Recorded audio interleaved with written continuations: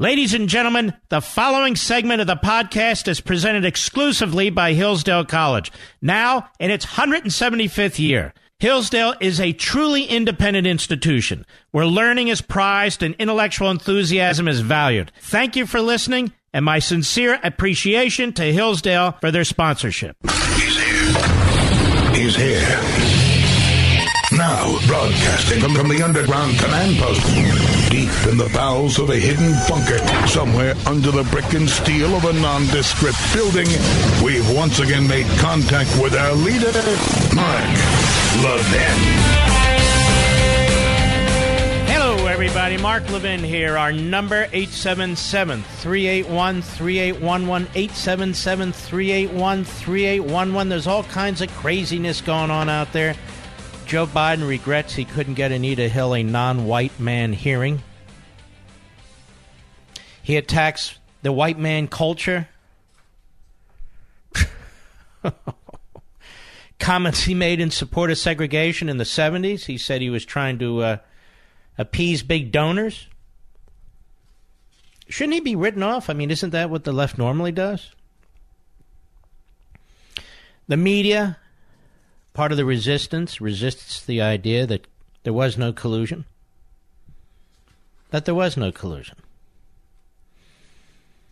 We've got more talk about the Green New Deal. What do all these things have in common? What do all of these things have in common? They're talked about every single day in the media, aren't they, Mr. Producer? The left's agenda is supposed to be our agenda. The left's agenda is supposed to be our reality. And essentially, the way it's presented by the media, almost all the media, is this is the way it's going. We're going to tell you about it. These are the people for it. These are the people against it. And we are for it. Nothing is dismissed as insane or ridiculous. The Green New Deal, a catchy phrase, all of a sudden, it's reported from sea to shining sea. Why? Are there no governors in newsrooms? Medicare for all, which we know means Medicare for nobody. It means an iron-fisted, centralized healthcare system like the rest of the lousy world has. Lousy healthcare. And yet it's pushed. It's promoted. Open borders, no walls, no barriers. What's that all about? Nobody does that, but suddenly that's a rational, mainstreamed argument. You'll find it in the Washington Post, the New York Times. You'll find it on virtually every network TV program, cable, most of it. Why? Well, I'm going to tell you a little story. I like to tell you little stories, if I may. I'm going to tell you a little story. As you know, George Washington, for you high schoolers out there who may not know, he was our first president. And there was a lot of fighting that occurred, infighting on his cabinet, especially between Thomas Jefferson and Alexander Hamilton. Eventually, Jefferson would resign. He was so furious with the partisan attacks against him, and Hamilton wasn't thrilled with the partisan attacks against him. So during the first term, and particularly the second term of George Washington, the media in the country changed a bit. From the pre-revolutionary press to the revolutionary press to the press during the constitutional period, and then what? Well, you still had relatively few newspapers, but you had many more than you had during the revolutionary period. They took sides. The newspapers would take sides, and this went on from about the up until the 1860s, into the 1860s.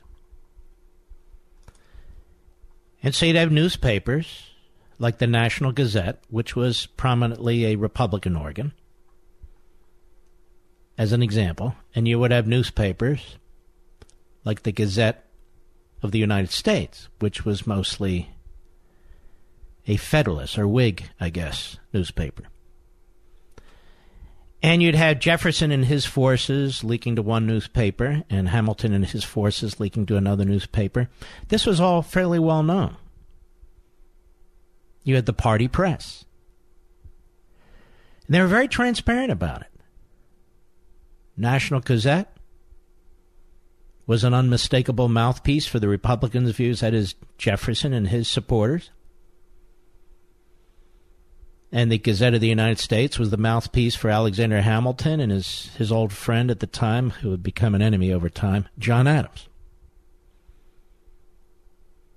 So you would have these press outlets, these newspapers that would identify with a political party, with a candidate, with a cause. And this went on for decades. And Jefferson really hated the attacks that were leveled against him. They were very, very personal and very vicious. This is where some of the attacks occurred, that he had had an affair and children with one of his slaves. And that is a argument and a story that persists to this day. True or untrue, I have no way of knowing. But that's how it started. The Hamiltonians, his surrogates, attacked Jefferson. And so these newspapers were out in the open about who they supported, who they didn't support. This was considered a very low time for journalism, and yet they were very honest about it, weren't they? They were very honest about it. With Jefferson as president, one of the opposition newspapers said, murder, robbery, rape, adultery, and incest will be openly taught and practiced. The air will be rent with the cries of the distressed. The soil will be soaked with blood, and the nation black with crimes. Others attacked Jefferson's deist beliefs as the views of an infidel. The luckless John Adams was ridiculed from two directions, by the Hamiltonians within his own party and by the Jefferson Republicans from the outside.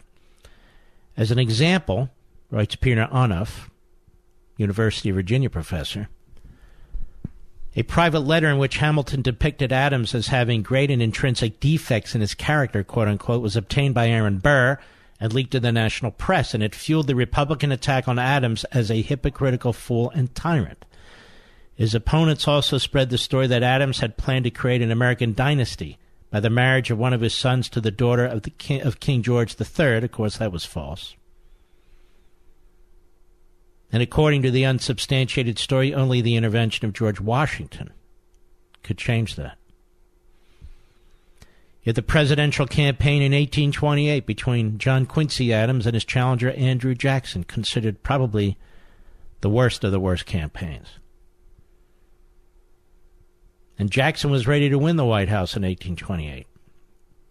In a bruising campaign, Quincy Adams supporters accused Jackson of being a military tyrant who used the presidency as a springboard for his own Napoleonic ambitions of empire. And they tried to bring skeletons out of his closet. But the most painful attack for Jackson was that on his wife, Rachel, her character, and their marriage. And, of course, Quincy Adams was attacked, too. But why am I telling you all this? Why does it matter? Because we had a party press back then. Different press outlets supporting one party or the other. What do we have today? Now, these stories, again, they're in my book, Unfreedom of the Press. But they're not in there just to be interesting, which they are. They're very compelling. There's a lot of history. But why? Do we have a party press today? Do we have a party press today? The Washington Post, the New York Times, CNN, MSNBC, NBC, ABC, CBS, you name it. Do they represent a particular party and a particular ideology? Do they promote certain candidates and attack other candidates? The answer is yes. But the difference between then and now is we have a one-party press. A one-party press. What I call the Democratic Party press. That is why, day in and day out, we debate the issues that the Democrat Party promotes in the public square. The Green New Deal, collusion, impeachment, Medicare for all, that is government-run health care. On down the line, the agenda of the Democrat Party becomes the agenda of the Democrat Party press. And I spend a great deal of time explaining how this works, in addition to looking at history as a guide.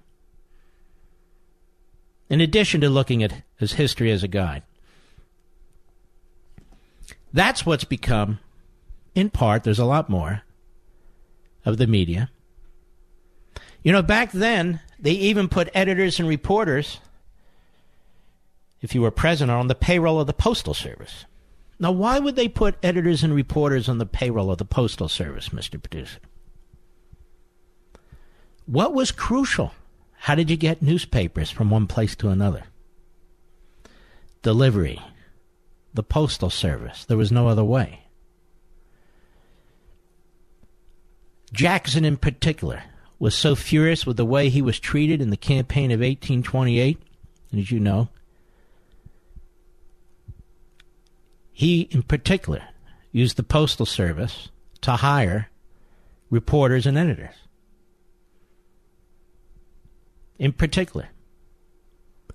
So while today's editors and journalists are not on the payroll of the post office or other federal departments, and they're not subsidized by political parties as newspapers were back then, the revolving door of journalists and their family members, serving primarily in Democratic administrations, Democratic congressional offices, and Democratic campaigns, and vice versa, is a fact.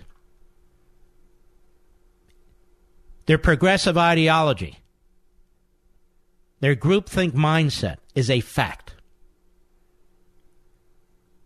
Those of you who pre-ordered Unfreedom of the Press, I'm telling you, you're going to enjoy this book. It's going to open your eyes. You're going to learn an enormous amount so you can help us save this republic.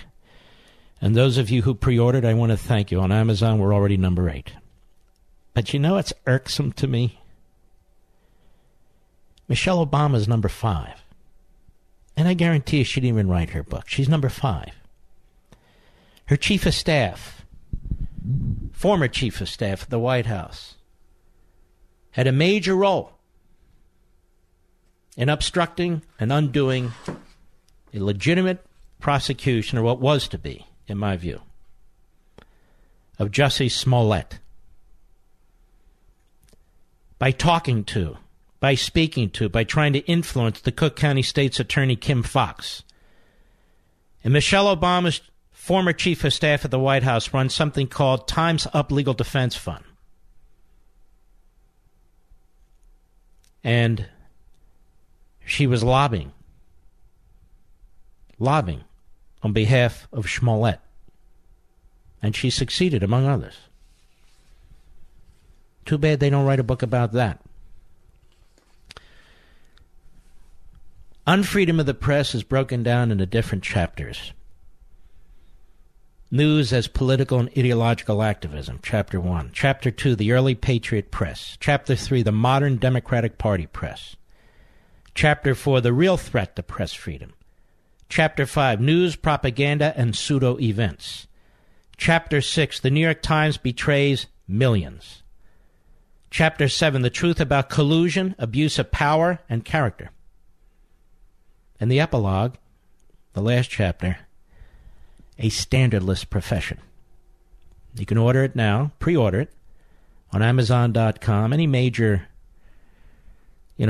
bookstore has a link out there you can order online too.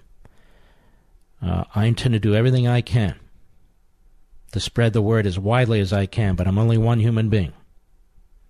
To draw attention to what's going on to the free press, this institution that belongs to us, and how bastardized it has become. So if you're interested in a journey through philosophy and history, but in particular, current events, if you want to know why things are the way they are, and who's responsible, and how we came to be in this particular point in our history, and what we can do about it. This book will be for you. Unfreedom of the Press. Amazon.com, any other major online ordering. It comes out officially on May 21. I'll be right back. Mark Levin.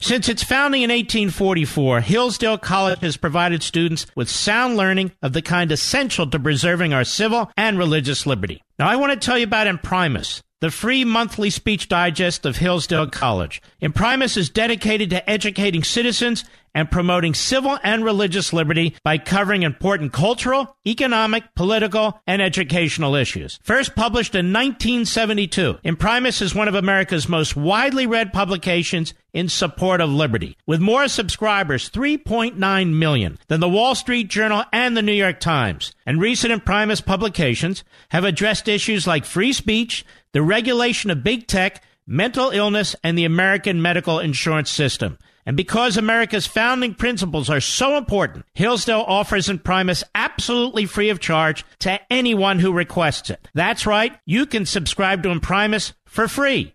Here's what I want you to do. I want you to visit imprimis.hillsdale.edu for your free subscription. That's Imprimis, IMPRIMIS.hillsdale.edu. Welcome to Hillsdale.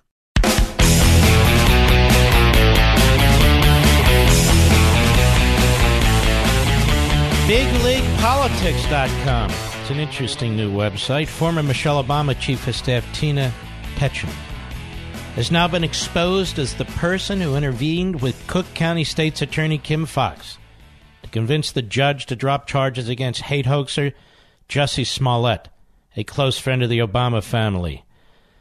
Tetchen runs the Time's Up Legal Defense Fund, as reported by Nextshark. And by January, the fund, which focuses on sexual harassment advocacy, had raised more than $14 million. Disgraced hate crime hoaxer Jussie Smollett has long-standing ties to the Obamas. Cook County State's Attorney Kim Foxx is pulling a favor for the Obamas by getting their close friend Jussie Smollett off with no charges. George Soros' money largely helped put Foxx in office. So, why are people questioning Michelle Obama or Barack Obama, if they any knowledge about this? I mean, we're not talking about 6 degrees here. We're talking about their friendship with Smollett. And this chief of staff to Michelle Obama, I seriously doubt she on her own was lobbying the prosecutor to go easy on Smollett. But our media have absolutely no interest in this. Why? For the reasons I just said. It's the Democratic Party media. That's not to say they won't do a negative story here and there, but as a whole, they won't do it. If Fox wants to be DA or go any further, she's going to have to kiss the Obama's ass, our source in Chicago tells BLP. The Chicago Sun-Times just confirmed it. Fox's call to Johnson came after an influential supporter of the Empire actor reached out to Fox personally. Tina Tetchen, a Chicago attorney and former chief of staff for former First Lady Michelle Obama, according to emails and text messages provided by Fox to the Chicago Sun-Times in response to a public records request. So Michelle Obama, Barack Obama, and their surrogate had a hand in this, ladies and gentlemen. Had a hand in this. Like they have a hand in everything, but they're able to get away with it because the media do not focus on them. I'll be right back. Folks, many of our nation's oldest colleges were founded to teach students to seek truth, recognize what's beautiful, and hold up what is good.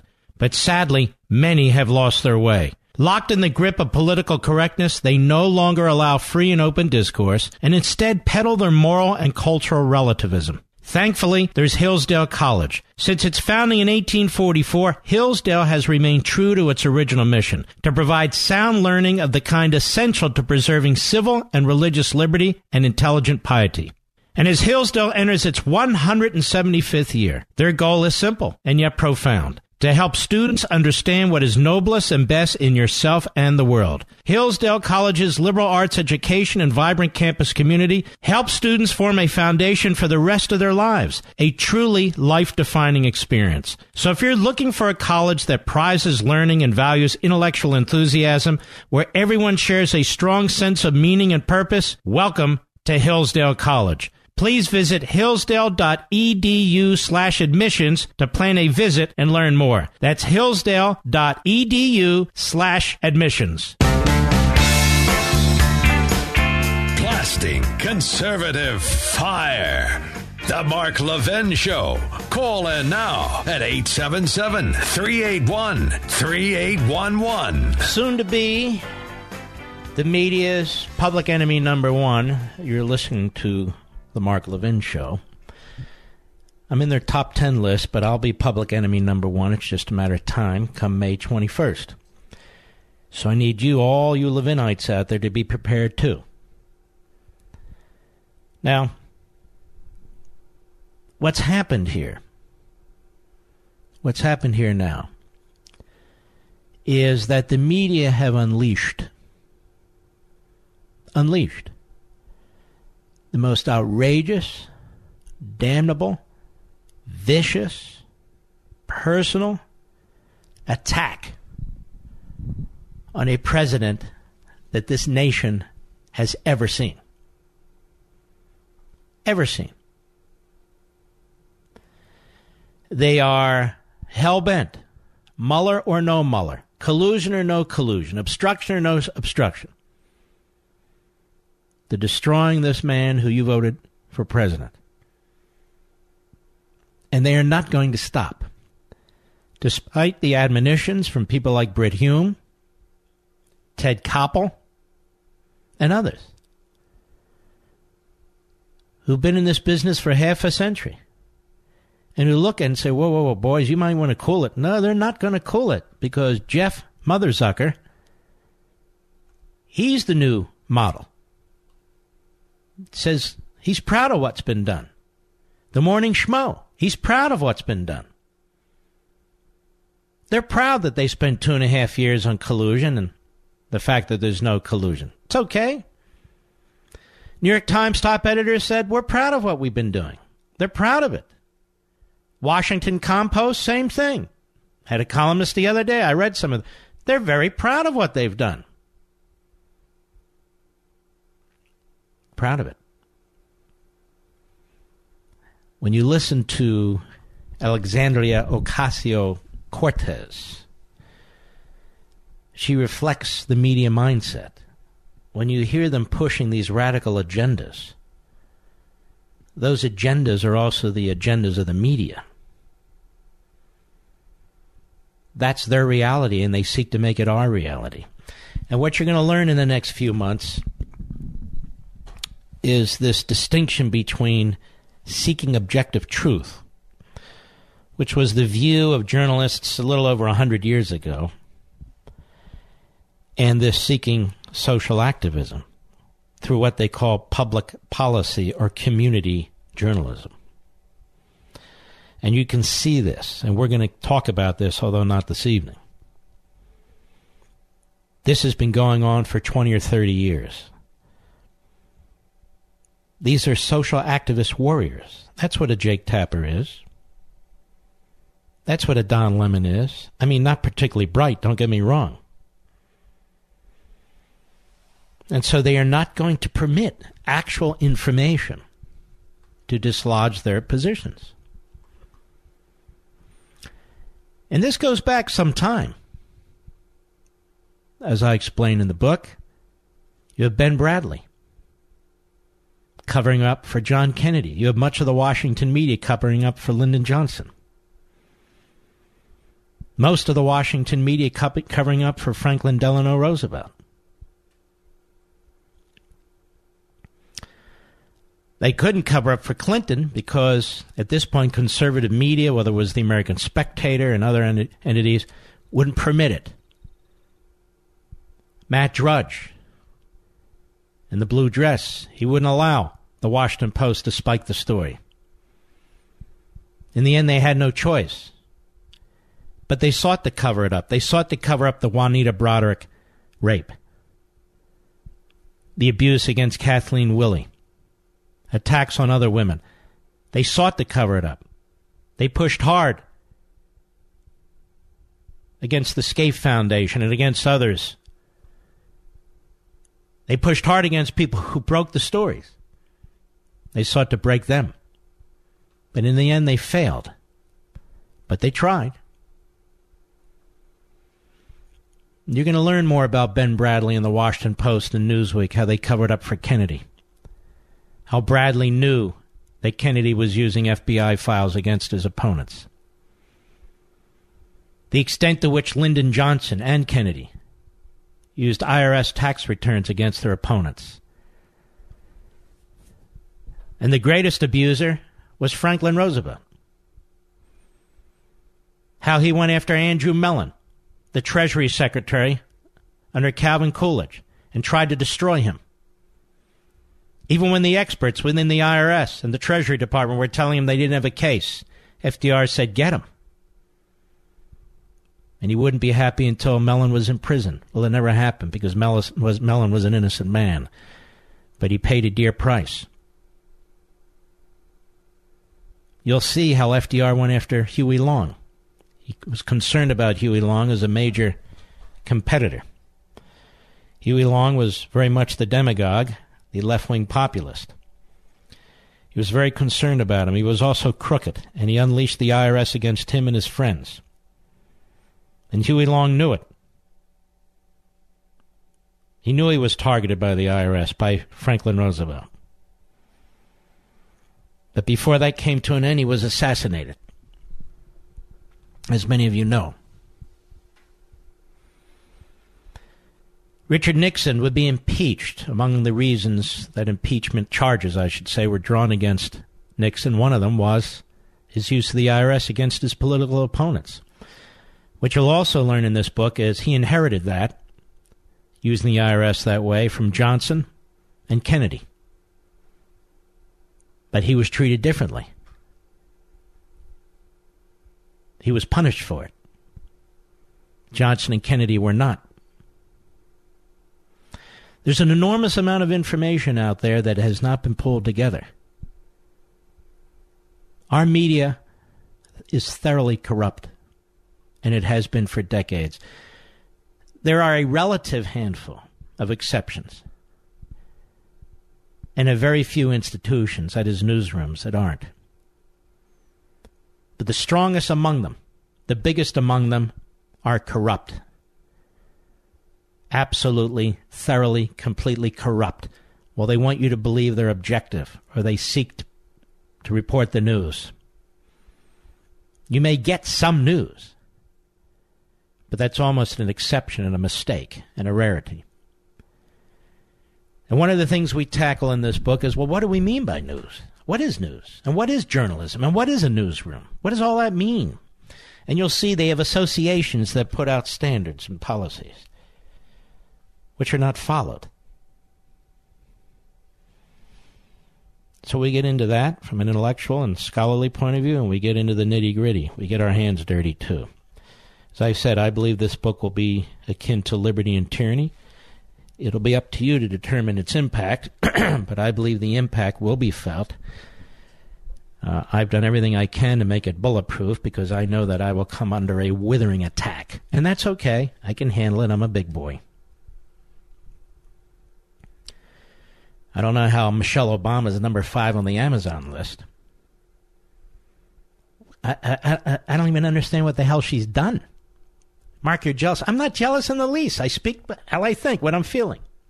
She won't stay there because of you. Because of my audience. You're smart. I'll be right back. Mark Levin.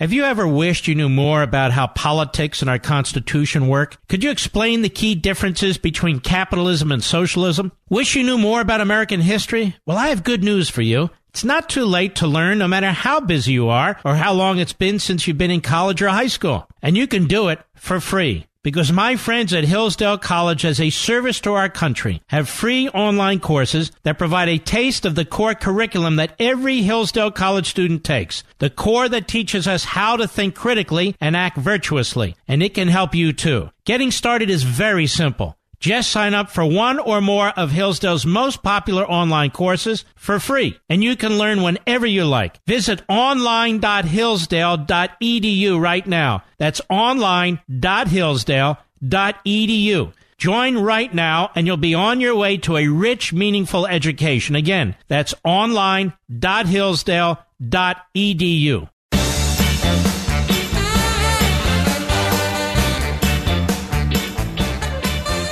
CNN and MSNBC ratings plummet.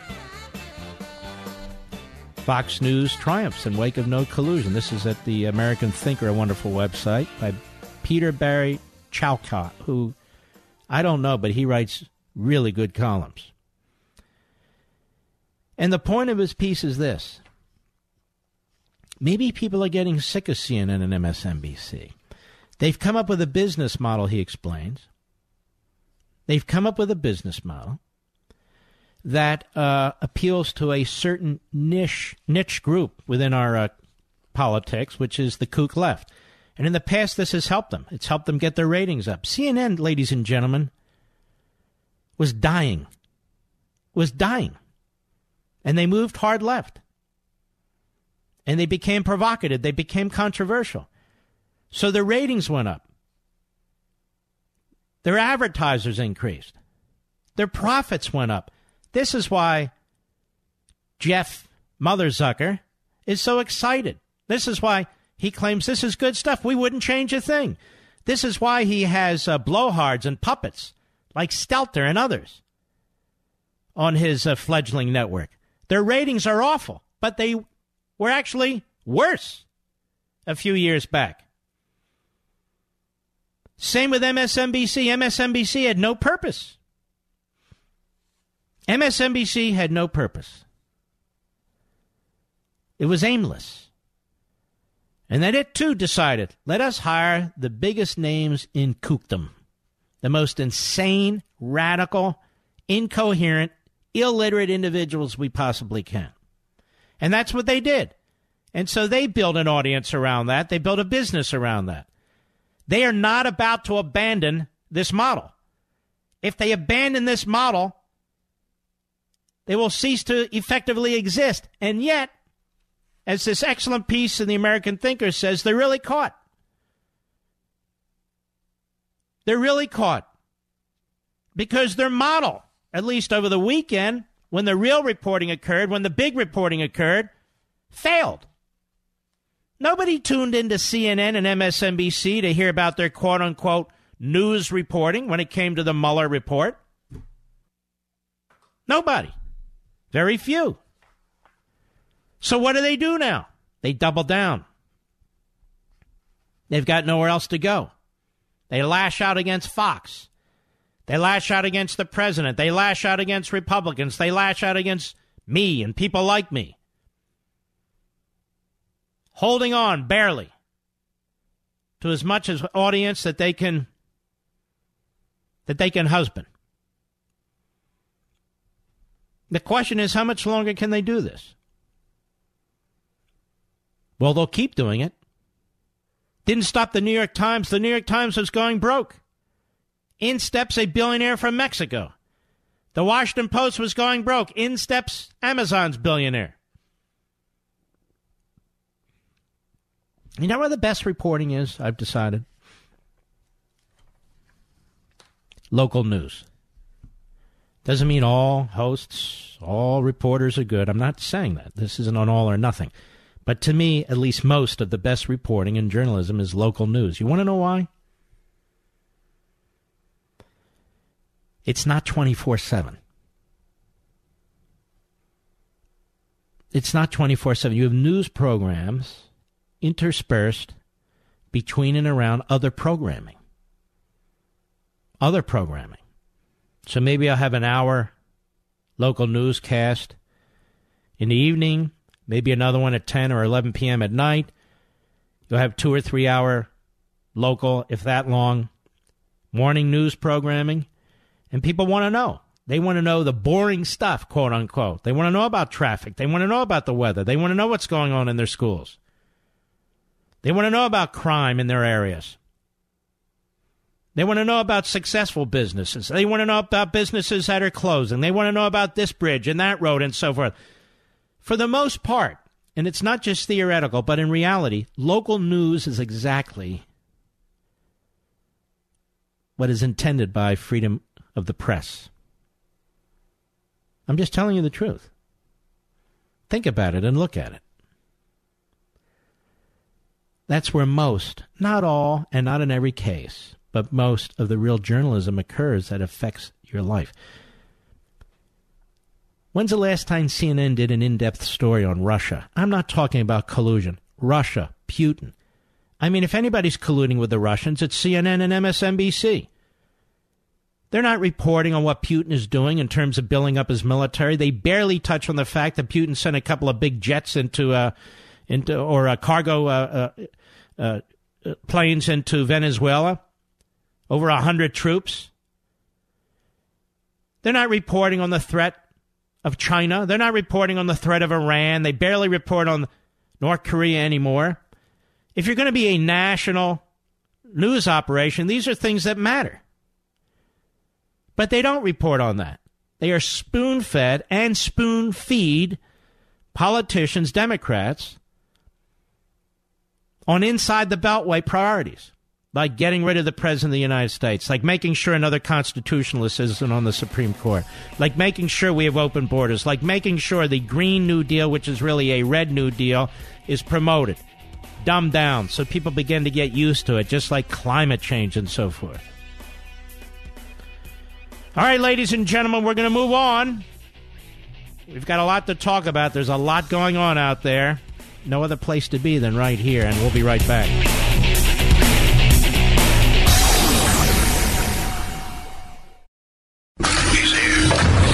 He's here. Now, broadcasting from the underground command post, deep in the bowels of a hidden bunker, somewhere under the brick and steel of a nondescript building, we've once again made contact with our leader, Mark Levin. Hello, everybody. Mark Levin here. Our number, 877-381-3811, 877-381-3811. Joe Biden. Is Joe Biden presidential material? I think this man is humiliating himself.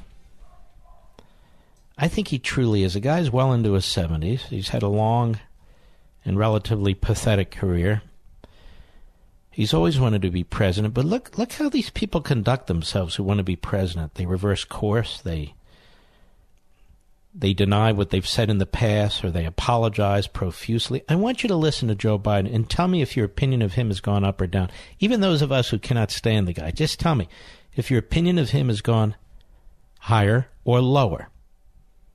He has said some amazing things in the last 24 hours. Let's listen to this. He's at a Courage Awards ceremony. A Courage Awards ceremony. Count one, go. A really notable woman, Anita Hill, a professor, showed the courage of a lifetime, talking about her experience being harassed by Clarence Thomas. We knew a lot less about the extent of harassment back then, over 30 years ago. But she paid a terrible price. Let's stop right here. This is how they rewrite history. She didn't pay a terrible price. She became famous. She got a professorship. She's loved throughout left-wing kookdom. She's loved in Hollywood. They did a movie that included her and so forth. She suffered nothing. Zero. It's Clarence Thomas who suffered. It's Ginny Thomas who suffered. It's the truth and justice that suffered. That was another setup job. A pre-Kavanaugh job. For those of you too young to understand. So this is what the left does. They rewrite history, and with the help of the media, they rewrite history. But let's continue. Go ahead. Abused through the hearing. She was taken advantage of. Her reputation was attacked. I wish I could have done something. I opposed Clarence Thomas' nomination. I voted against him. But I also realized there was a real and perceived problem the committee faced. There were a bunch of white guys. No, I mean it sincerely. A bunch of white guys hearing this testimony. This just sickens me. Absolutely sickens me, this race-baiting stuff. And honestly, in order to get the nomination of the Democrat Party, you got to talk this way? You have to race-bait? We're a bunch of white guys. So Ted Kennedy was just a white guy, and Orrin Hatch was just a white guy, and all these people were just white guys. They couldn't think for themselves. They didn't have different backgrounds, experiences, points of view, none of that sort of thing. Just white guys. Well, Clarence Thomas wasn't a white guy. And he strongly objected to and strongly defended himself against the defamatory attacks that Anita Hill threw at him without a scintilla of evidence of any kind. Another setup job. We were just a bunch of white guys, he says. So why does he want to run for president? Is he still a white guy? Why do all these white guys who keep denouncing white guys want to run for president? Shouldn't they be excluded by their own assertions? But this plays into the radical race theme of the hard left, the identity politics. We were just a bunch of white guys. Now, there's a lot of us white guys out there, and we have white kids and white grandkids, and we don't much appreciate this. We're American citizens. We pay our taxes. We do our jobs. We follow the law. We don't bother anybody. We don't hurt people because of their race or their religion or whatever. We're American citizens. We participate in the system. A bunch of white guys. Pretty sickening that this is how you have to talk, or you think you have to talk, if you're a white guy who wants to be nominated in the modern Democrat Party, which used to love white guys and hate black guys, as I seem to recall. This is a party saturated in racism, soaked in racism. Pre-Civil War, during the Civil War, post-Civil War, and today. Just listen to him. Go ahead. Committee. So when Anita Hill came to testify, she faced a committee that didn't fully understand what the hell it was all about. Yeah, the committee fully understood what the hell it was all about. You kooks on the left tried to destroy Clarence Thomas. Notice he doesn't say it was a bunch of white guys passing judgment on a black guy by the name of Clarence Thomas. Have you noticed that? He said he voted against Clarence Thomas. Did you vote against Clarence Thomas, the liberals in that committee, because there were a bunch of white guys who didn't understand Clarence Thomas? No. It only applies to liberals, you see. It only applies to liberals. I am telling you, if Martin Luther King could see this, he would be absolutely appalled and disgusted. At least that's my view, if you believe what he said and you believe what he wrote. A colorblind society? Everything's in color. Everything's in color. Go ahead. To this day, I regret I couldn't come up with a way to get her the kind of hearing she deserved. You see, he was sitting there, the low IQ Joe Biden, who barely got out of law school, trying to figure out, way back then, he was so ahead of the time, that we white guys, how can I get her the kind of hearing she deserves? Because all of us white guys on the committee, we didn't know what we're dealing. We don't know how to, and I tried, and I couldn't come up with an idea on how to do it. Go ahead. Given the courage she showed by reaching out to us, the hearing she deserved was a hearing where she was respected, where the tone of the questioning was not hostile and insulting, where the fact that she stepped forward was recognized as an act of courage in and of itself. Because let's face it, back in 1991, it took a lot. Is he eating food while he's talking, or is his dentures coming loose? Why does he keep licking his chops? Like he just had, a steak sandwich or something. Go ahead. To take on a man who was so much. Shut up, you idiot. You've always been an idiot, and you always will be an idiot. Look at you spinning and everything else. You'll do anything for the nomination. You'll do anything to be president. You've been stupid a long time, Joe Biden. But he's not done. Cut 2, Mr. Producer. Go. I realize I get a little too passionate about this sometimes, but we all have an obligation to do nothing less than change the culture in this country. Can you see the idiots that we're being led by or who seek to lead us? The absolute buffoons, the clowns. We got to change our culture. The most diverse society on the face of the earth. The most beneficent and tolerant society on the face of the earth. Where people of color, as we like to term other people, where people of color are flooding into this country because we have to change our culture, you see. Now, what shall we change our culture to? What should we do with our culture, ladies and gentlemen? What should we do? When you hear a fool like this, of course, then, you don't want people to assimilate into this culture because we got to change our culture. Systemic racism. Systemic racism. Where people south of the border are pouring into our country. They'd pour into our country in the millions because they want to be part of a culture that is systemically racist, apparently. Unlike their own wonderful cultures from which they escape, from which they'll go thousands or hundreds of miles to come to the United States. Escaping their culture for our culture. And then they come into the United States and they hear jackasses like this about our country. Sexist and racist. Who the hell wants to assimilate into a culture like that? I don't know about you, ladies and gentlemen, but if I'm a Democrat, I want a candidate who's uplifting. I want a candidate who's saying good things about our country, good things about the American people, good things about what we've accomplished. Not government programs, redistribution of wealth. The American people, day in and day out. You don't hear a damn thing about it. Every man is a sexist. Every man has sexually harassed somebody. Every white person is a racist. They go on and on and on. Every minority needs welfare. Just listen to these people. Listen to them. Every kid's choking on air. Every pond of water is polluted. Excuse me. All they do is rip us as Americans, regardless of our color or anything. They just rip us. They stereotype us. They categorize us. They tribalize us. This is a sick party. And it's getting sicker by the day. I'll be right back. Mark Levin.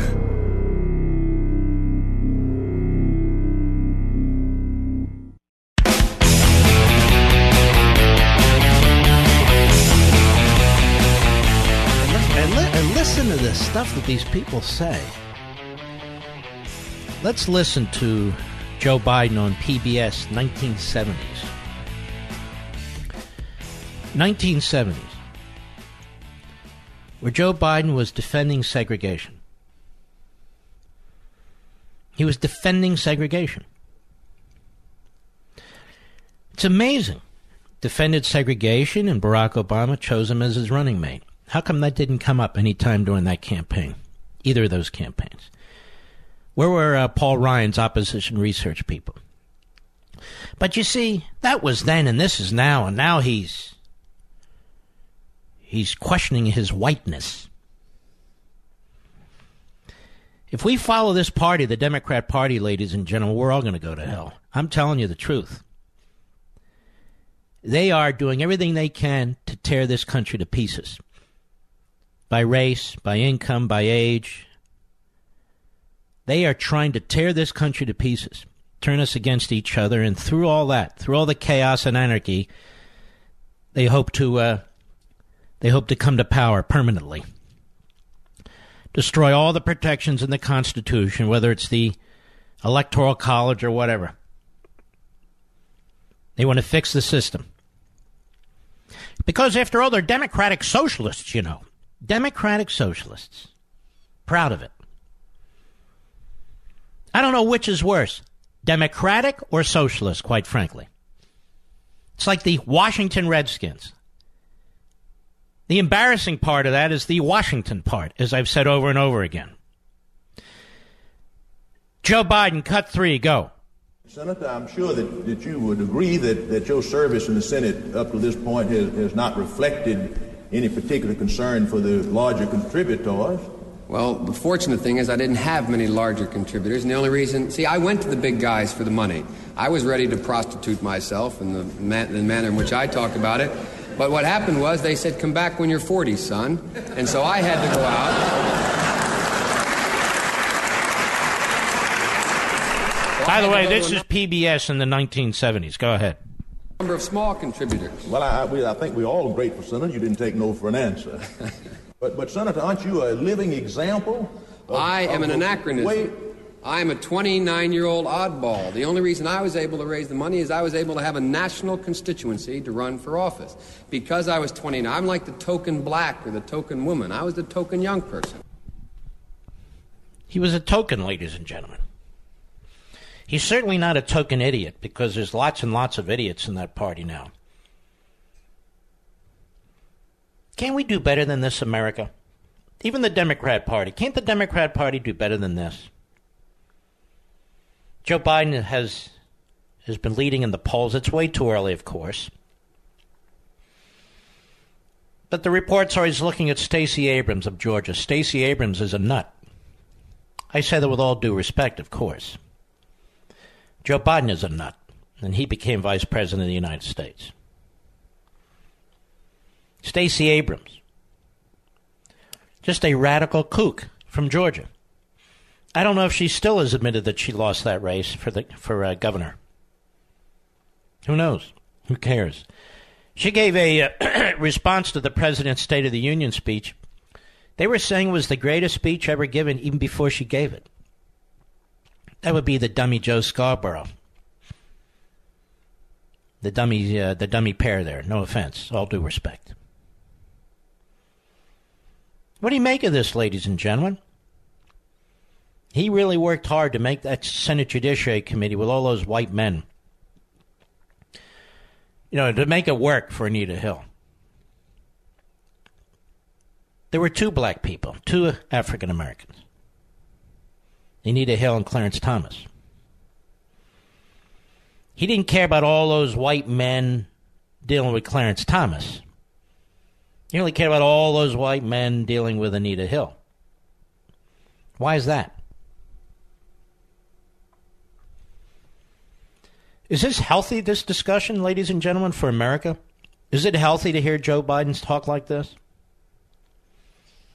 And all the Democrats talk like this?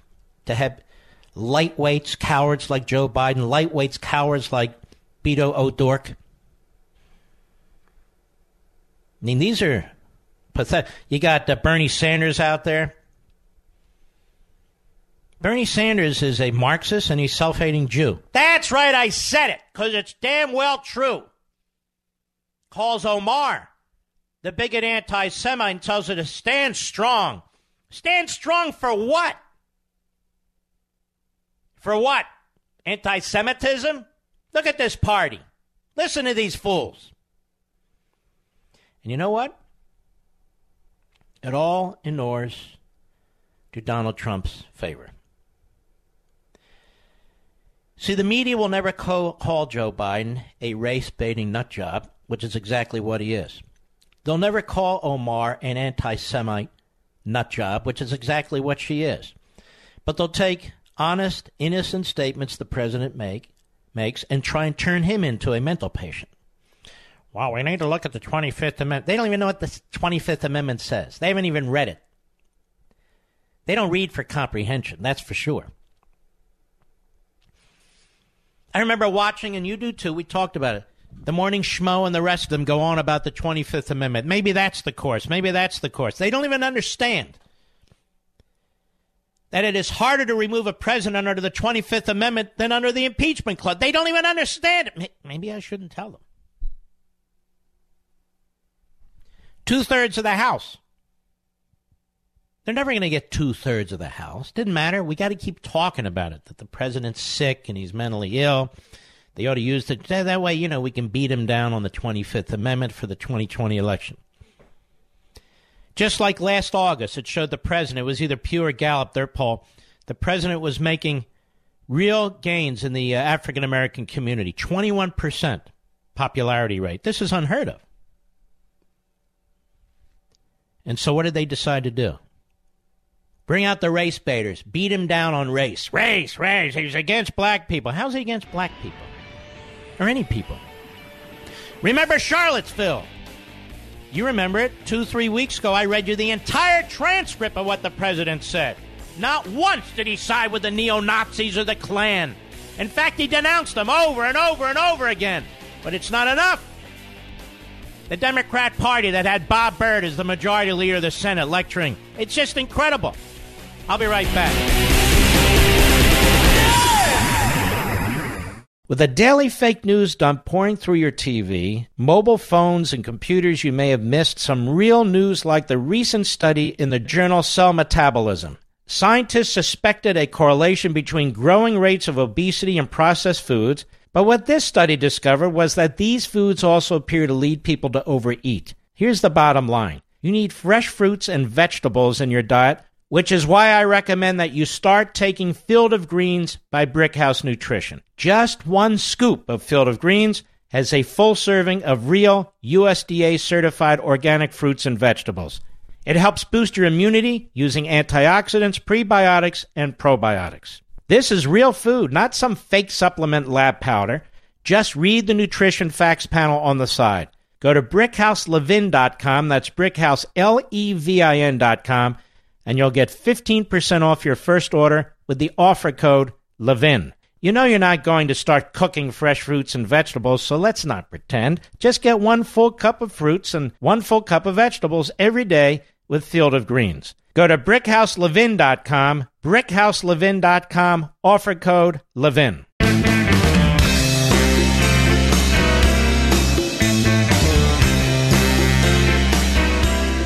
The new American Revolution starts here. The Mark Levin Show. Call in at 877-381-3811.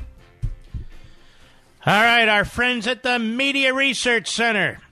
And my good friend Brent Bozell at the Media Research Center is planning a trip I think you should consider signing up for. It's going to be fabulous. It's going to be relaxing and fun and exhilarating all at the same time. They're going to the Mediterranean for an 11-day cruise starting on September 13th. Don't you need that? Shouldn't you give yourself a gift, you and your spouse or your significant other? You can get all the details at mrccruise.com by calling 888-MRC-TRIP. 888-MRC-TRIP. The trip starts and ends in Rome. And you'll go to Greece. You'll see ports in Greece and Turkey and so forth. It's the perfect time of year to visit these places. Look, I wish I could go. But somebody has to stay back. It's like the State of the Union speech. I'm like the Secretary of HUD. Now, a lot of good friends of mine will be there, including Lieutenant Colonel Alan West, Cal Thomas, Jason Chaffetz, Joe Piscopo, our buddy Terry Jeffrey at CNS News, one of my favorite news sites. They'll be announcing others soon, too, and you can see the full list at mrccruise.com. Now, why do you need to do this now? Because they run out of space, that's why. They run out of space. And by the way, you'll get plenty of access to their speakers during dinner, receptions, Q&A sessions. You'll get to meet over 100 patriots who love our country as much as you do. All the details are available at mrccruise.com or by calling 888-MRC-TRIP. 888-MRC-TRIP. Again, they sold out last year, and they sold out quickly. So if you think you want to go, don't put it off. And now you can also get the best cabins, too, at the best prices. It's like anything else. You want to jump in now before everybody else does. That's mrccruise.com or give them a call, 888-MRC-TRIP, 888-MRC-TRIP. All right, let's jump in, ladies and gentlemen. Ray, Livermore, California, the great KSFO. Go. Yes, Ray, how may I help you? Is Ray gone, Mr. Call Screener? Somebody? Let's go to Frank, Pompton Lakes, New Jersey, the great WABC. Go. Ashley Denali, how you doing? I'm all right. How are you? Very good. Mega meatballs all time, my friend. You got it, baby. Hey, I just wanted to throw out there, the thing about the Smollett guy, right? And the Trump situation. How come Trump conveniently is left out of that whole conversation with the superintendent and the ballerina? It's all about a black eye on Chicago. What about the black eye on the Trump and Trump voters? I don't hear that part. You know what I'm talking about? I think what you're trying to say is they used Trump as a foil. They said that basically these alleged white guys who did these racist things to Smollett were Trump supporters. And how come that's not discussed? And that's a very good question. And we know why, don't we? Well, of course. I mean, it's obvious. It's just, it's pretty frustrating. And I'm like, I'm going crazy. But, what are you going to do? Now you're a trucker. Where's your home base? My home base is out of East Rutherford, New Jersey. Yeah. And you drive all over the country? No. I'm local in metropolitan area, New York, New Jersey, PA. That's bad enough. Trust me. With the roads and the tunnels and the bridges and all that, I can't stand it. You don't got to tell me, brother. But I love it. And it costs like $712 just to get through the damn tunnel. The bridge, the PA Turnpike, the Jersey Turnpike, it's outrageous. But, it's the Northeast. What are you going to do? What are you going to do? It's a good question, Frank. Yeah, man. But, Mark, you are, like, the greatest. I've been with you since, like, what was it, Sunday afternoon or Sunday night? That was Sunday afternoons. That's how I started. You're right. I think when Monica Crowley was either before you. I don't remember. It was such a long time ago. You remember better than I do. Yeah, I think. It's such a long time ago. But you're right. I started out Sundays, 12 to 2 on WABC. Program director he figured if you can do well from 12 to 2 on Sundays, man, we may have something. And we hit it out of the park. Right. I heard the promos from Rush during his commercial. Right. And of course him, he obviously spoke about F. Lee and Flea, and you got to listen to him. And then not anymore. I don't hear about F. Lee anymore. All right, Frank. Thank you, buddy. I'm glad you've been with us that long. That's very, very kind of you. Was it 2002, Rich? And it's now 17 years ago. Oh, my Lord. And I remember I had no experience. I mean, when you can start out on the biggest radio talk station in America on Sundays, you grab it. And they said, no, look, we can't pay you. The general manager doesn't want to pay you. I said, I'll try it. And I used to go down to the ABC headquarters on DeSalle Street in Washington, D.C. to do it. And there were a number of reporters there who were very nice, old-time reporters. Most of them were not radical left-wing kooks like you see today. They were liberals, but they were professionals. They tried to be as objective as they could. Sometimes they failed. But that's different than what we have today. Radical leftists who want you to know they're radical leftists. Like a Jim Acosta would never have made it at ABC back in those days. No way. And guys like Jake Tapper used to work at ABC, they would have been considered third-tier lightweights. Even in the old liberal media, they would have been considered third-tier lightweights. I know I was around these guys and gals. Let us go to Don, Whiting, New Jersey, the great WABC. Go. Good evening, Mark. Pleasure to speak with you again. Thank you, Don. I'm going to order that book as soon as we get off the phone. It looks great. Thank you. One thing I wanted to mention, I heard you speaking about CNN and MSNBC, Washington Post, etc., how few people buy the papers or listen, but you're overlooking the big place where everybody sees them, and that is like on Microsoft News, Google. You go on to their home pages, and you see all of their articles on there. So nobody maybe reads them. I don't read them ever, but I see their stories every single day. Well, you're right. You're exactly right. That's the big problem. Not the circulation obviously stinks. Yeah. And these people lie about it. They say they use algorithms and it's all chance, which is utter garbage. They pick all of these left-wing articles, and when you go, I turn on my computer and it automatically goes to Microsoft homepage. Every one of these left-wing articles is there. Well, you're right. You're right, Don. I appreciate your call. No question about it. He's saying, and he's right, their audience is bigger than the actual ratings indicate because they're given a step up by these behemoth internet corporations. He's right. David, Superior, Wisconsin, the great WDSM. Go. Hey, thanks for taking my call, Mark. Of course. We're pre-ordering your new book. Thank and you. I just wanted to do a proud, not shameless, plug for your other books. People have to read everything you've written. I want to talk about White Guys in a minute here, but Rediscovering America, Plunder and Deceit, Ameritopia, Men in Black, Liberty and Tyranny. I mean, these you know, first of all, I got to say, I'm not a paid caller, okay? We listen to you because you educate us. My wife and I are trying to get our 10 kids and our 8 grandkids. Whoa, 10 kids? They're younger. You have 10 kids? 10 wow. kids. How do you have time 2 to listen to the radio? Kids. What? 2 adopted, but they're kids, you know, nonetheless. Wonderful, wonderful. Yeah, praise the Lord. And listen, you know, we lost a great man. Both my parents now have passed. We lost a great man in your dad. But, you know, heaven gained a great assets for us simple folk down here that still have to breathe and eat and sleep and you know what else. Yeah. So, Mark, I don't want to ask what else, but go ahead. Exactly. I mean, you're a guy with 8 biological kids and 2 adopted kids. You know what else better than I do. Anyway, go ahead. Many a diaper. Yes. You know, and one was born at home too. So, and I delivered that puppy. Really? So, yeah, it was great. It was awesome. All right. Man. Yeah. You got a lot more guts than I do. Let me tell you, you know, sometimes going into a situation and being kind of not, I practiced my episiotomies on a pork chop, okay, and I did all the things that a guy needs to do to know, but until you're there, you're not there. So let me talk about white guys for a second, because I'm a white guy, you're a white guy, there's a lot of white guys. Actually, I'm an olive guy. A lot of black guys that listen to you, a lot of... I'm an olive guy. An olive guy, okay. Yes.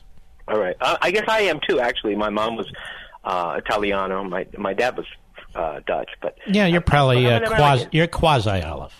Quasi olive. Yeah, yes, I like that. Yes.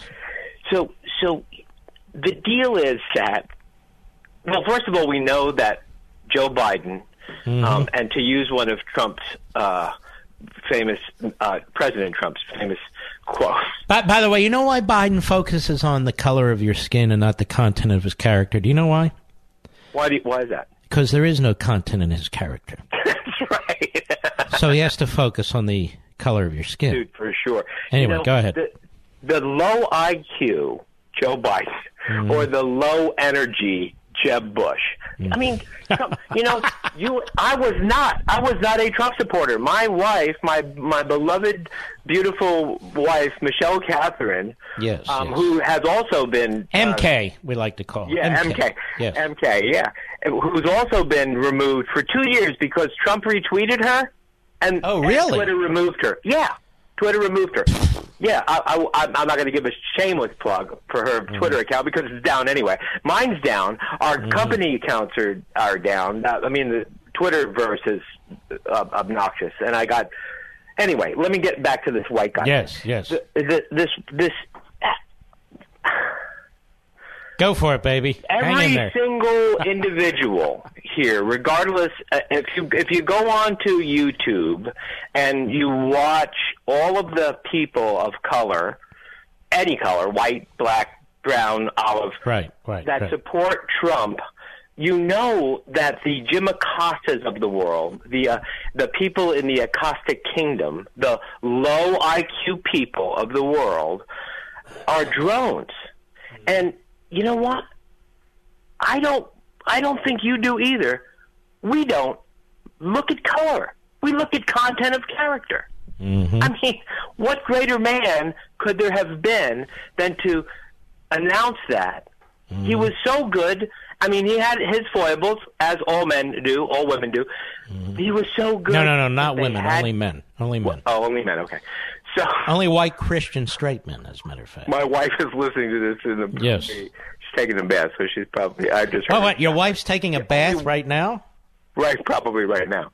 Yeah. So I can't answer. You know, you used to say on the radio years ago, "What are you wearing?" Get off Yes, the phone. I did until I got remarried, and I was told you better not do that. That's funny. That's the reason why. I was always wondering why. So your wife's taking a bath. Okay. We got that. Yes. Yeah, it's good. Bada bing, bada boom. All right. By the way, I have to go soon. Let me ask you a question. You say bada bing. This is a really weird question. I'm watching these commercials for this, whatever it is, and the guy keeps saying bada bing, bada boom, or something or other. Why does he keep saying that? Why does he keep saying that on a commercial? Do you know? I think because they're trying to simplify. But, you know, commercials have gotten so... But what does it mean? It means nothing, right? He's trying to simplify. Yes, he's trying... Yeah, it's good. He's going bada bing, bada boom. I'm saying, yeah, you out the door. I don't even know what the hell you're talking about. Bada bing. All right, my friend. Hey, listen, I enjoyed talking to you. Call back, okay? All right, I will. God bless. Rich, what does that mean? A Jersey thing? Well, it's a big country out there. I don't think people in New Jersey know what the hell's going on either. It's a weird commercial. I keep turning to fast. Bada bing, bada. What is this for? I hate this commercial. At least it's not an erectile dysfunction commercial. Or ED, I think they like to call it. I'll be right back. Mark Levin.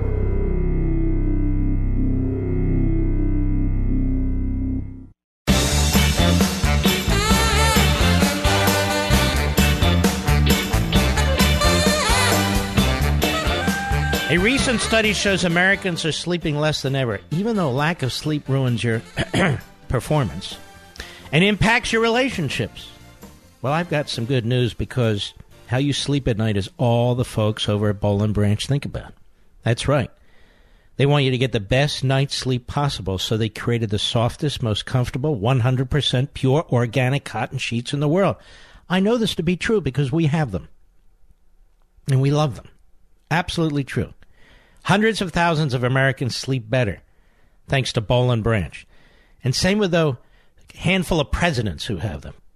All of their products, from the signature soft sheets to the cozy throw blankets to their blush towels, are designed with you in mind and made the right way, not the easy way. And they want you to love your Boll & Branch purchase. And by the way, I really think you will. So here's the deal. They give you a 30-day risk-free trial. Who's ever heard of a 30-day risk-free trial on sheets? Well, now you have. And Boll & Branch is offering you, my listeners, $50 off your first set of sheets plus free shipping at bollandbranch.com with promo code MARK. Got to use the promo code MARK. I want you to go to BOLL and branch.com, promo code MARK, for $50 off. That's bollandbranch.com, promo code MARK. bollandbranch.com, promo code MARK. You know how to spell that. Tom, Baton Rouge, Louisiana, XM Satellite. Go. Hey, Mark. Long-time listener, first-time caller. Thank you, but sir. But you know what? With the media, there is collusion, Mark. There really is collusion. You want to know what collusion is? Yes. Collusion is the big tech companies and the media railroading conservatives on YouTube, Facebook, Google. I was reading an independent research study done by a pretty respectable psychologist that during the midterm on the last election, that Google was purposefully burying search results on conservatives in our wonderful, little purple, they like to call them, or whatever, districts, to favor the Democrats in their reporting. And he came up with the fact that it affected some 70 million votes. You want to know why the House flipped in the last election? Because Google, Facebook, and Twitter are all working with the left-wing crap. Hold on 1 second, Tom. Mr. Producer, when I first posted yesterday the first link, excuse me, folks, to my new book, with the word boom on there, which is a typical word. It's the word in the internet world for breaking news, breaking news. Anyway, what happened? It disappeared and came back about an hour later. Was that Facebook or Twitter? It was Facebook. So Facebook took it down. When we first posted a link to Amazon on my book, On Freedom of the Press, I had no idea. Mr. Producer would later tell me they took it down for an hour. For an hour. I guarantee you they never took down Michelle Obama's link to her book, or all the rest of them. And they put it back before I came on the air. And if I'd known about it, of course, I would have really hammered them over it. But is there something controversial about writing a book and putting a link on Facebook? It's really quite amazing. And they kind of prove the point, don't they? Yeah, I think they do. All right, let's go to Nick. Las Cruces, New Mexico. XM Satellite. Quickly, go. Mark, baby, I love you. Thank you so much for taking my call. You're appreciate welcome. it. Thank you. Long time. I discovered you about 9 years ago. I called, I think, about 4 years ago. Talked right before the Trump election about how I was so happy. Nick, I unfortunately, I don't want to cut you off, so hang on. I'm going to bring you on the next hour. I didn't see the clock properly, so don't hang up. We'll be right back with Nick and the rest of it.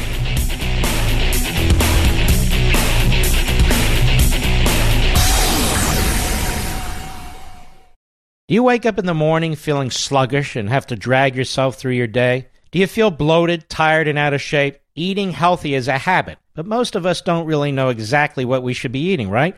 How much we should be eating, and how to properly prepare it. This is why I drink Field of Greens every morning before I start my day.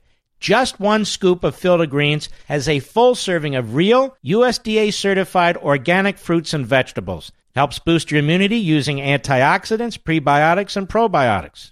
Now, this is real food, not some fake supplement lab powder. Just read the nutrition facts panel on the side. Go to BrickHouseLevin.com and get 15% off your first order with the offer code LEVIN. Now, you know you're not going to start cooking fresh fruits and vegetables, so let's not pretend. Just get 1 full cup of fruits and 1 full cup of vegetables every day with Field of Greens. Go to BrickHouseLevin.com, BrickHouseLevin.com, offer code LEVIN. He's here. Now, broadcasting from the underground command post, deep in the bowels of a hidden bunker, somewhere under the brick and steel of a nondescript building, we've once again made contact with our leader, Mark Levin. Hello, everybody. Mark Levin here. Our number, 877-381-3811, 877-381-3811. I want to get into this health care debate shortly. The Democrats think they have a good argument. They like Soviet-style health care. They think that's a winner. I think it's a loser. Before we get into that, there was this piece at Breitbart.com that drew my attention a couple of days ago, and I'm just now getting to it. Here's the headline. Wikipedia editors paid to protect political, tech, and media figures. Wikipedia? You know how I despise Wikipedia. When you go and look what they've written about me, you don't even know it's me. Liberals go on there and they write about me, and they write nasty stuff. By T.D. Adler. A report in Huffington Post recently revealed the case of Wikipedia editor Ed Sussman. Ed Sussman, who was paid by media clients such as NBC and Axios to help diminish critical material. Paid editors operating in a similar manner to Sussman have worked on behalf of CNN contributor Hillary Rosen and the CEOs of Reddit and Intel, among other clients. Other conduct by Sussman not covered by the Huffington Post shows him authoring fluff pieces by NBC executives and getting his proposed changes approved by another paid Wikipedia editor. The report by Ashley Feinberg detailed former journalist Ed Sussman's work as a paid Wikipedia fixer for clients such as Axios, NBC, and Facebook. Sussman did his work through the firm White Hat Wiki, and he argues follows Wikipedia policies. Sussman disclosed his paid editing at Wikipedia and ostensibly worked within the rules by having other editors approve proposed changes. You all, if you go on Wikipedia, I want you to see what they've written about me, your beloved host. I want you to look. If you get past the first third or half of it, just take a look. However, Feinberg's article noted several of Sussman's requests involve removing or watering down potentially damaging material about clients, even when citing sources considered reliable on the site. They also showed one of these articles, I don't remember if it was Huffington Post or something else, this big fat slob who spends half his life going on Wikipedia and editing it and writing things in there. Yeah, it's true. You cannot trust Wikipedia. If you want to go to Wikipedia and look at the endnotes or the footnotes and go to original sources to dig stuff up, fine. But the left-wing hack commentary is to be ignored. All right, lots to do. Not enough time to do it. Let's go to healthcare, shall we? AOC, a Democratic Marxist, if you will, Alexandria Ocasio-Cortez on Capitol Hill today, 29 years old. She likes to say a year ago she was waiting tables. I have no problem with that. She got elected to Congress. My problem is she's a nut. Now, Obama, his entire administration, that is, Obamacare, Trump's entire administration is trying to destroy our beloved Obamacare. Cut 8, go. Were you pretty shocked that the administration took this move, or is this like just you think the next thing after the Mueller report? I'm not shocked because... Yeah, why? President Trump, I'm not shocked because this entire administration and the Republican Party seems hell-bent on making healthcare more expensive and skyrocketing prescription drug prices. Okay, see, she's an idiot. Now, they're in the hallway. Obviously, somebody's chasing her down. I'm not shocked because this entire administration, the entire Republican Party seems hell-bent on making healthcare more expensive and skyrocketing prescription drug prices. There are tens of millions of you who are Republicans. Do you want your drug prices to go up? Do you want your healthcare prices to go up? Do we really have to deal with this kind of stupidity? Is this a real debate? So in other words, if you don't favor iron-fisted, centralized government control over you, your doctor, your prescription drugs, and all the rest, then you want healthcare prices to go up? Really? I want healthcare prices to go down. Now, how do we get healthcare prices to go down? Ladies and gentlemen, why do we have an antitrust division? Why do we demand competition in capitalism? Why do we demand transparency in pricing and so forth in capitalism? Because we all want to drive prices up so people can't afford things? Now, how stupid is that? Why would Republicans try to get elected to office by arguing for higher health care prices and higher drug prices? So this is how the left works, and this is why they have to be unraveled when you get into these debates with them. It is they who want to turn our entire health care system into the Veterans Administration. It is they who want to bog us down in red tape and higher prices. Not us. We want to break this system. We want to open up this system. We resist it. We're part of the resistance. We want to see something called, may I say, competition. Now, the leftists always talk about breaking up monopolies in the private sector while they're building up the biggest, most powerful monopoly in the world, the federal government. Does that make sense to anybody?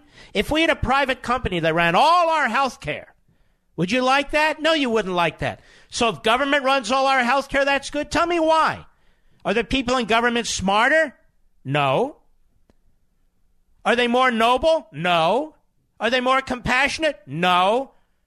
Do they know better what the hell they're doing? Hell no. So why do we want politicians and bureaucrats running our health care?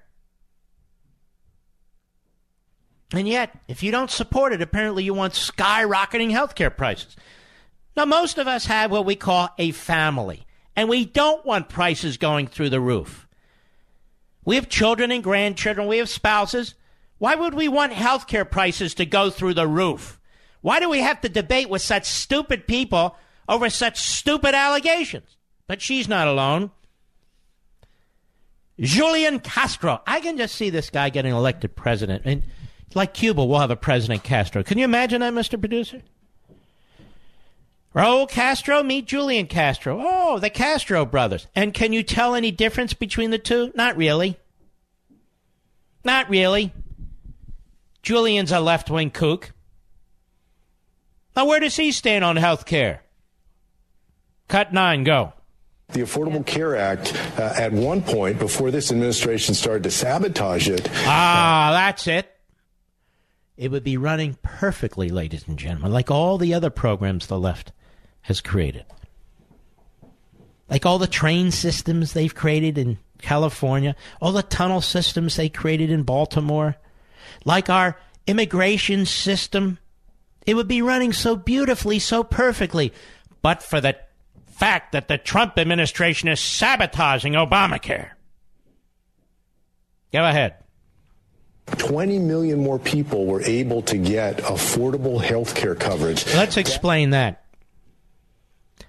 They expanded Medicaid, ladies and gentlemen. That is, they expanded welfare. And more people were able to get on Medicaid welfare because they raised the income limits. They didn't create a more vibrant health care system. They didn't drive down costs in health care. They didn't create more competition in health care. They didn't create more policies that you might want to choose or tailor to your liking, to your own health care situation, your own budget situation, or that of your family. They put more people on the government payroll, on the government welfare rolls. And they said 20 million people have affordable health care. No, 20 million more people have Medicaid, and many people are not happy with Medicaid. So they didn't do anything other than expand government. Right, Mr. Castro? Guy's perfect. Go ahead. And it is something else to watch a president and a party that get their kicks out of hurting people. Well, that's it, you see. We want the prices to go up, and we get our kicks out of hurting people. You see, somehow, ladies and gentlemen, what the president's doing would only affect Democrats, not Republicans. And they're really getting a kick out of hurting people and driving up the cost of health care. So these people lie through their teeth. They don't want an honest debate. They don't want to have to defend iron-fisted centralized government. They never do. Why? Because they always paint pictures of pie in the sky, utopia, paradise. They're not going to deal with reality because when it comes to reality, their plans are impossible. They're disastrous. Healthcare costs have gone way up under the Affordable Care Act. That's the other thing the left and the government does. It's the opposite of what they say. Look at that, the Department of Education. No, it's not. It's the Department of No Education. Look at that, the Department of Agriculture. No, it's the Department Against Agriculture. Look at that, the Department of Energy. No, it's the Department Against Energy. I love driving into Washington. Well, I really don't, but now and then when I do, we pass this very interesting-looking building. Must have cost an absolute fortune. It's a government building. You know what it's called, Mr. Producer, as I recall? The Institute of Peace. What do the people do there every day? What do you do there at the Institute of Peace? The Institute of Peace, as far as I'm concerned, is called the Defense Department, the Pentagon. Mark Levin.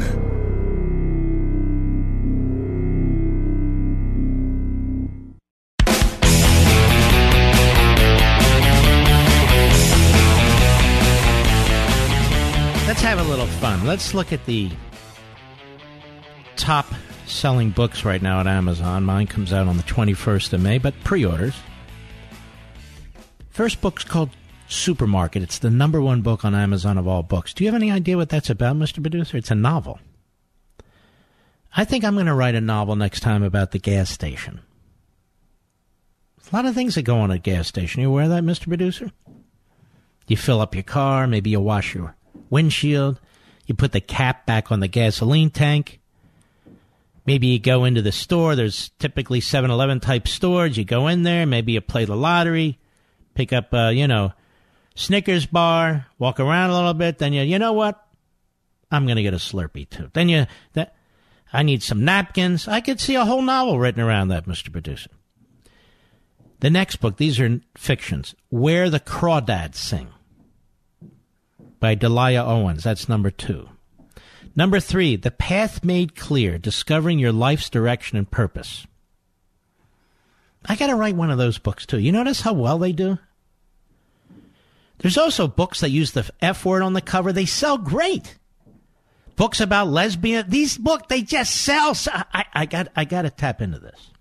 I'm just kidding of it. No, but I got. Now, what's next? Number 4, Becoming by Michelle Obama. Becoming. This is a super best-selling book by Michelle. It is. It's been on this list forever. And she's number 4. Can't wait to read it, can you? Number 5, We Are the Gardeners. I don't know. I think that's a kid's book. Number 6 is a very good book, The Right Side of History, How Reason and Moral Purpose Made the West Great, by our buddy Ben Shapiro. Number 7, Girl, Wash Your Face. Stop believing the lies about who you are so you can become who you were meant to be. That's number 7. I have no idea what that means, but I'm all in favor of washing your face. Number 8, Educated, a memoir by Tara Westover. Mr. Producer, who's Tara Westover? Number 9, Unfreedom of the Press. Unfreedom of the Press is losing to Where the Crawdads Sing? Excuse me. Or The Supermarket? Michelle Obama? Nobody believes she wrote that book, do they? You ever listen to her incoherent speeches? May I say that? I think I will say that. Number 10, It's Not Easy Being a Bunny. That's not Playboy, it's a bunny. Number 11, Howard Stern Comes Again. I'm sure you can't wait for that one, Mr. Producer. Number 12, The Matriarch, Barbara Bush and the Making of an American Dynasty. Number 13, Girl, Stop Apologizing, a shame-free plan for embracing and achieving your goals. Number 14, Can't Hurt Me, Master Your Mind and Defy the Odds. Actually, a good book by David Goggins. Next is a kid's book, Raise Your Hand. So let's see here. Oh! Who's that? Stacey Abrams wrote a book. Sure she did. Lead from the Outside. How to Build Your Future and Make Real Change. Stacey Abrams, ladies and gentlemen. She's number 20 on the list. Want to hear more, Rich?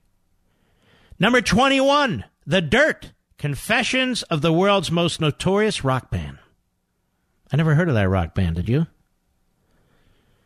Means nothing. Number 22, The 5 Love Languages. The Secret to Love That... Wasn't this on the list like 3 books ago that I wrote? Must be a... It is. That's Chapman's book. Number 23, The Wonky Donkey. Number 24, Point of View, a fresh look at faith and freedom. Number 25, It's Not Supposed to Be This Way, Finding Unexpected Strength When Disappointments Leave You Shattered. These are long titles on these books. I'll just do 30 of them. Number 26, The Life-Changing Magic of Tidying Up. The Japanese Art of Decluttering and Organizing. Well, that I gotta have. Number 27, The Silent Patient. And that's what'll happen when you have government-run health care. Shut up and get in line. Number 28, Runaway. Number 29, The 4 Agreements, a practical guide to personal freedom. Number 30, Dogman, Brawl of the Wild, from the creator of Captain Underpants. Obviously a kid's book. Number 36, The Subtle Art of Not Giving an F. There you go. I mean, that's what I mean. Maybe I'll write a book as chairman of CRAP, Mr. Producer. Caucasians rejecting Anglo privilege. But I have to say, I must give the title of president of CRAP to our dear friend, the train rider, Amtrak, Mr. Biden. He's Caucasian, rejecting Anglo privilege. He's running on a crap ticket. And as far as I'm concerned, he's filled with inspiration. He's full of crap. And so we'll give that over to him. Anyway, this is quite an odd list of books. And you might want to take a look at this. I'll be right back. Wait a minute. I got 40 seconds yet. I misread the clock. Well, I won't be right back. I don't recommend reading all those books if I were you, or looking at the pictures of all those books I mean, honestly, you got to be very selective about what you read. I'm very selective about what I read. But I looked at that list, and I can see like 3 books that interest me. Maybe that's just me. Now, ladies and gentlemen, I'll be right back.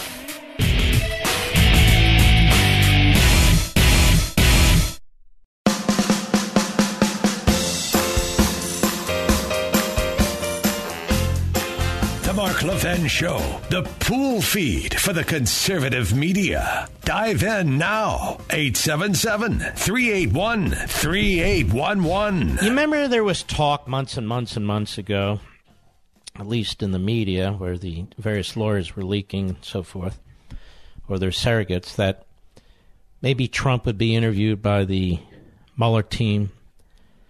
Remember that, Mr. Producer? And the president was willing to be interviewed. Some of his lawyers thought he should be interviewed. Remember what we said here?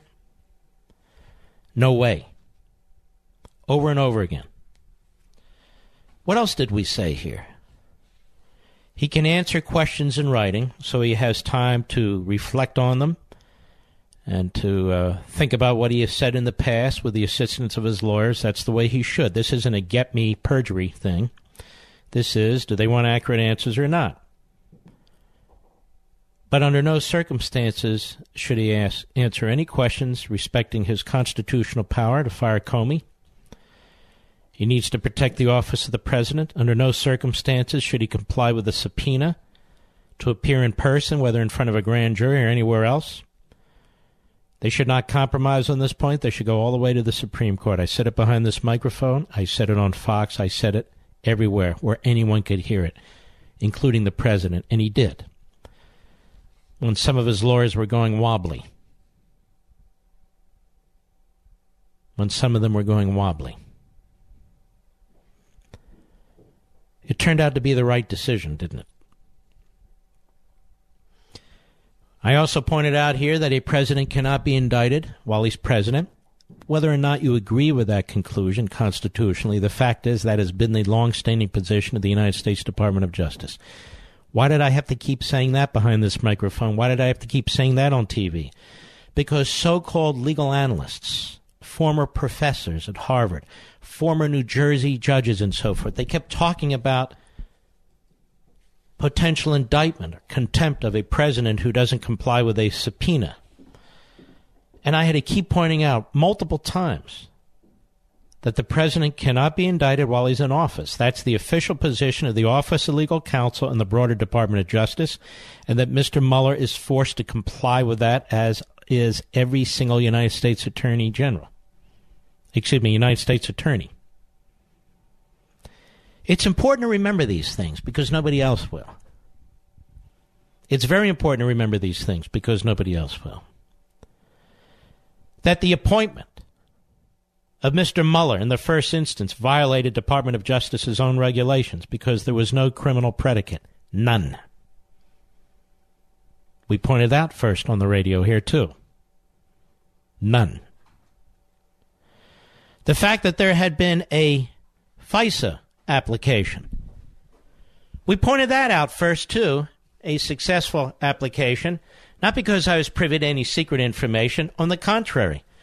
Wasn't secret information. It was in the media, for crying out loud. So we knew that there had, in fact, been at least an application sought for one under the FISA court more than once. We pointed that out. We were right about that. I don't do this to pat myself on the back. I do this to explain why you spend the time listening to this program. We don't do afterthoughts here. We don't do Me Too-isms here. We do fresh thinking. We do rational thinking based on experience, based on substance, based on research. That's what I do. And now we'll get into this issue of impeachment. We've talked about that at length. And as this goes on and on and on, you're going to want to stick with me here too.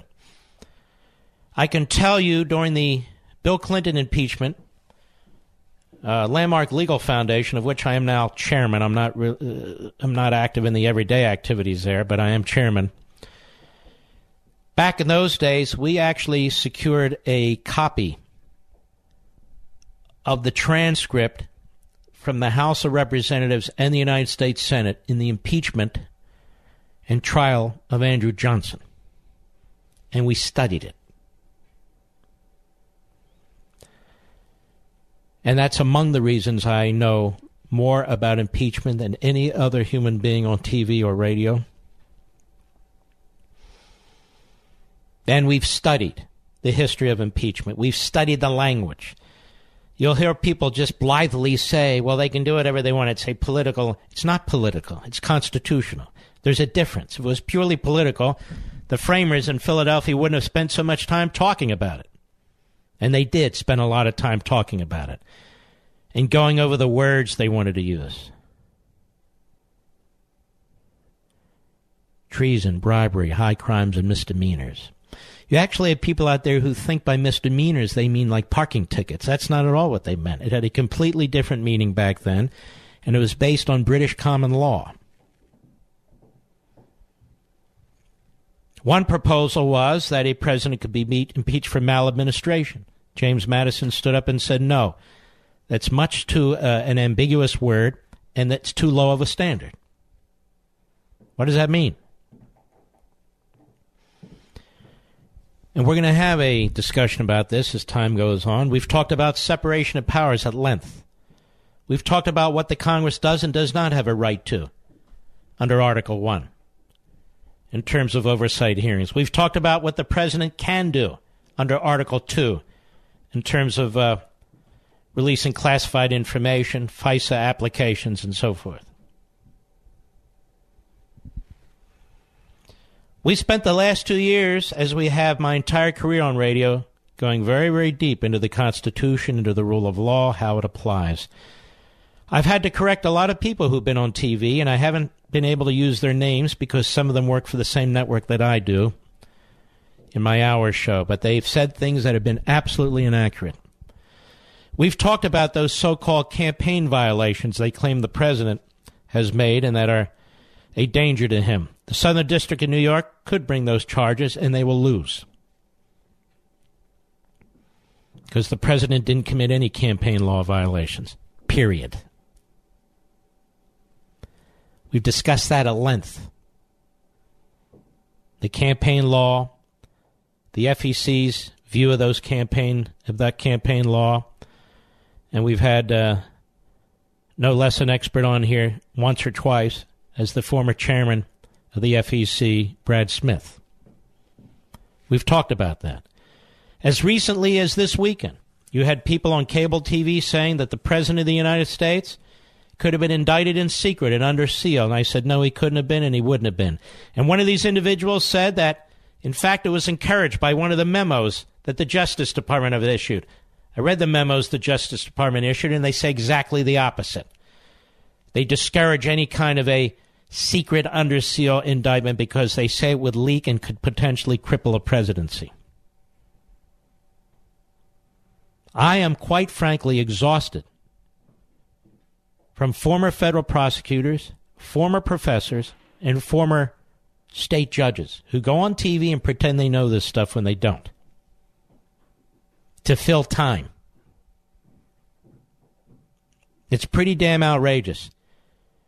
Virtually every legal analyst said the president had a collusion issue of one sort or another. Some went further than others. I said, no, he doesn't have a collusion problem. You can go on the internet and see all this. In fact, I said the president is in no legal trouble whatsoever. People said, what are you talking about? I said there's no collusion and there can't be obstruction. There is no collusion and there can't be obstruction. If he's subpoenaed, fight it. Go to the Supreme Court, you'll win. And I was right. And Mr. Mueller didn't subpoena the President of the United States. Why? Because he'd lose. That's why.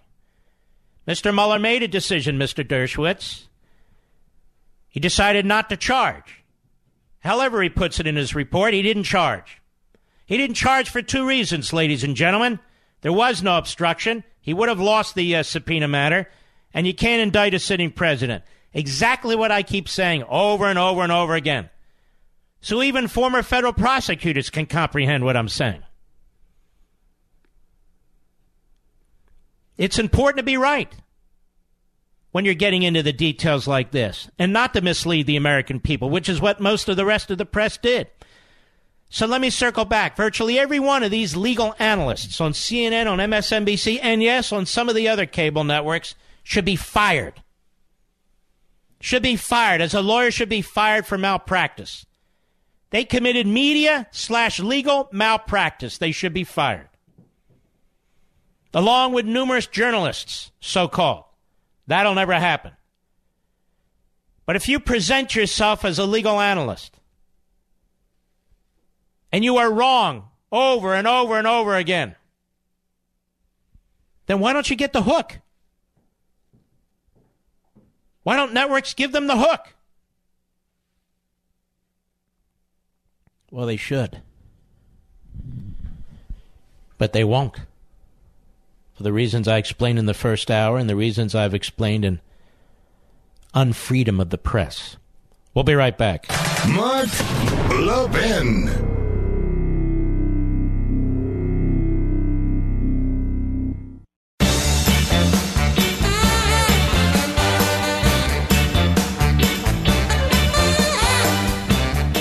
Now, how did I know all these things, ladies and gentlemen? I was chief of staff to an attorney general. We were dealing with two independent counsel investigations at the same time. Iran-Contra and WedTech. How else did I know? When I left the Department of Justice, I represented, with Landmark Legal, Attorney General Meese in the Iran-Contra matter. I litigated against the independent counsel, Lawrence Walsh, at the time. Not a single other legal analyst on TV or constitutionalist has done anything that I've done in this regard. That's how I knew. That's how I know the arguments. I don't come on this program and just pretend. I don't come on this program, beat my chest. I don't come on this program and just regurgitate what other people say, and I don't need guests to tell me what to think. Have you ever wished you knew more about how politics and our Constitution work? Can you explain the differences between capitalism and socialism?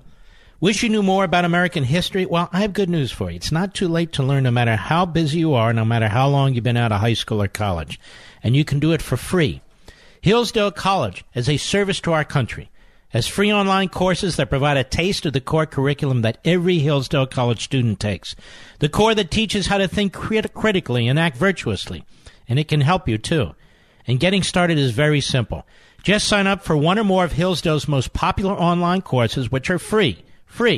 And you can start learning whenever you like.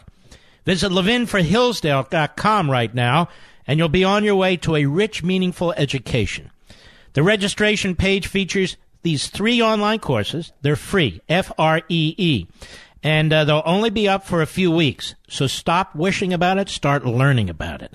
Register today for free at levinforhillsdale.com, L-E-V-I-N for Hillsdale.com. And while we're at it, you know, hiring used to be hard. Multiple job sites, stacks of resumes, a confusing review process.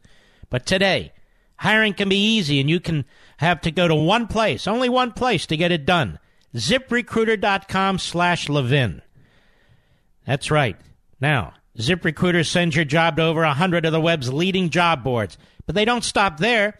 They have powerful new technology, matching technology. ZipRecruiter scans thousands of resumes to find people with the right experience and invite them to apply to your job. And as applicants come in, ZipRecruiter analyzes each application and spotlights the top candidates so you never miss a great match.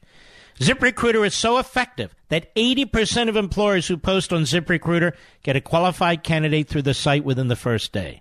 Right now, you, my listeners, you can try ZipRecruiter for free at this exclusive website, ZipRecruiter.com/Levin.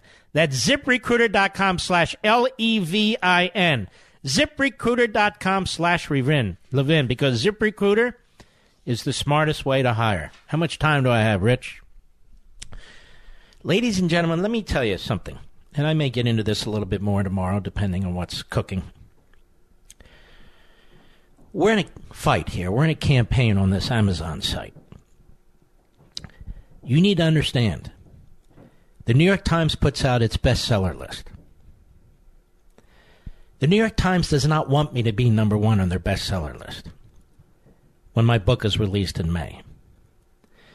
They don't want me to be number one because they don't like me. We've been number one 5 times in a row. You want to know why? Because of you. But here's what I want to tell you. It's not enough for me and you with one of my books to beat the competition by a few thousand book sales. I have to win by like 20,000 book sales, or they ding me. That'll be especially true in a book called Unfreedom of the Press. You get my point? Where I have an entire chapter on the New York Times called The New York Times Betrays Millions. Now, do you think the New York Times book review page and those who are cloistered in the shadows at the New York Times want my book number one on the New York Times bestseller list? The answer is no. And they're going to do everything they can to make sure that that doesn't happen. They're going to keep pushing Michelle Obama that they're pushing now. Maybe they'll push Howard Stern. I don't know what they'll push.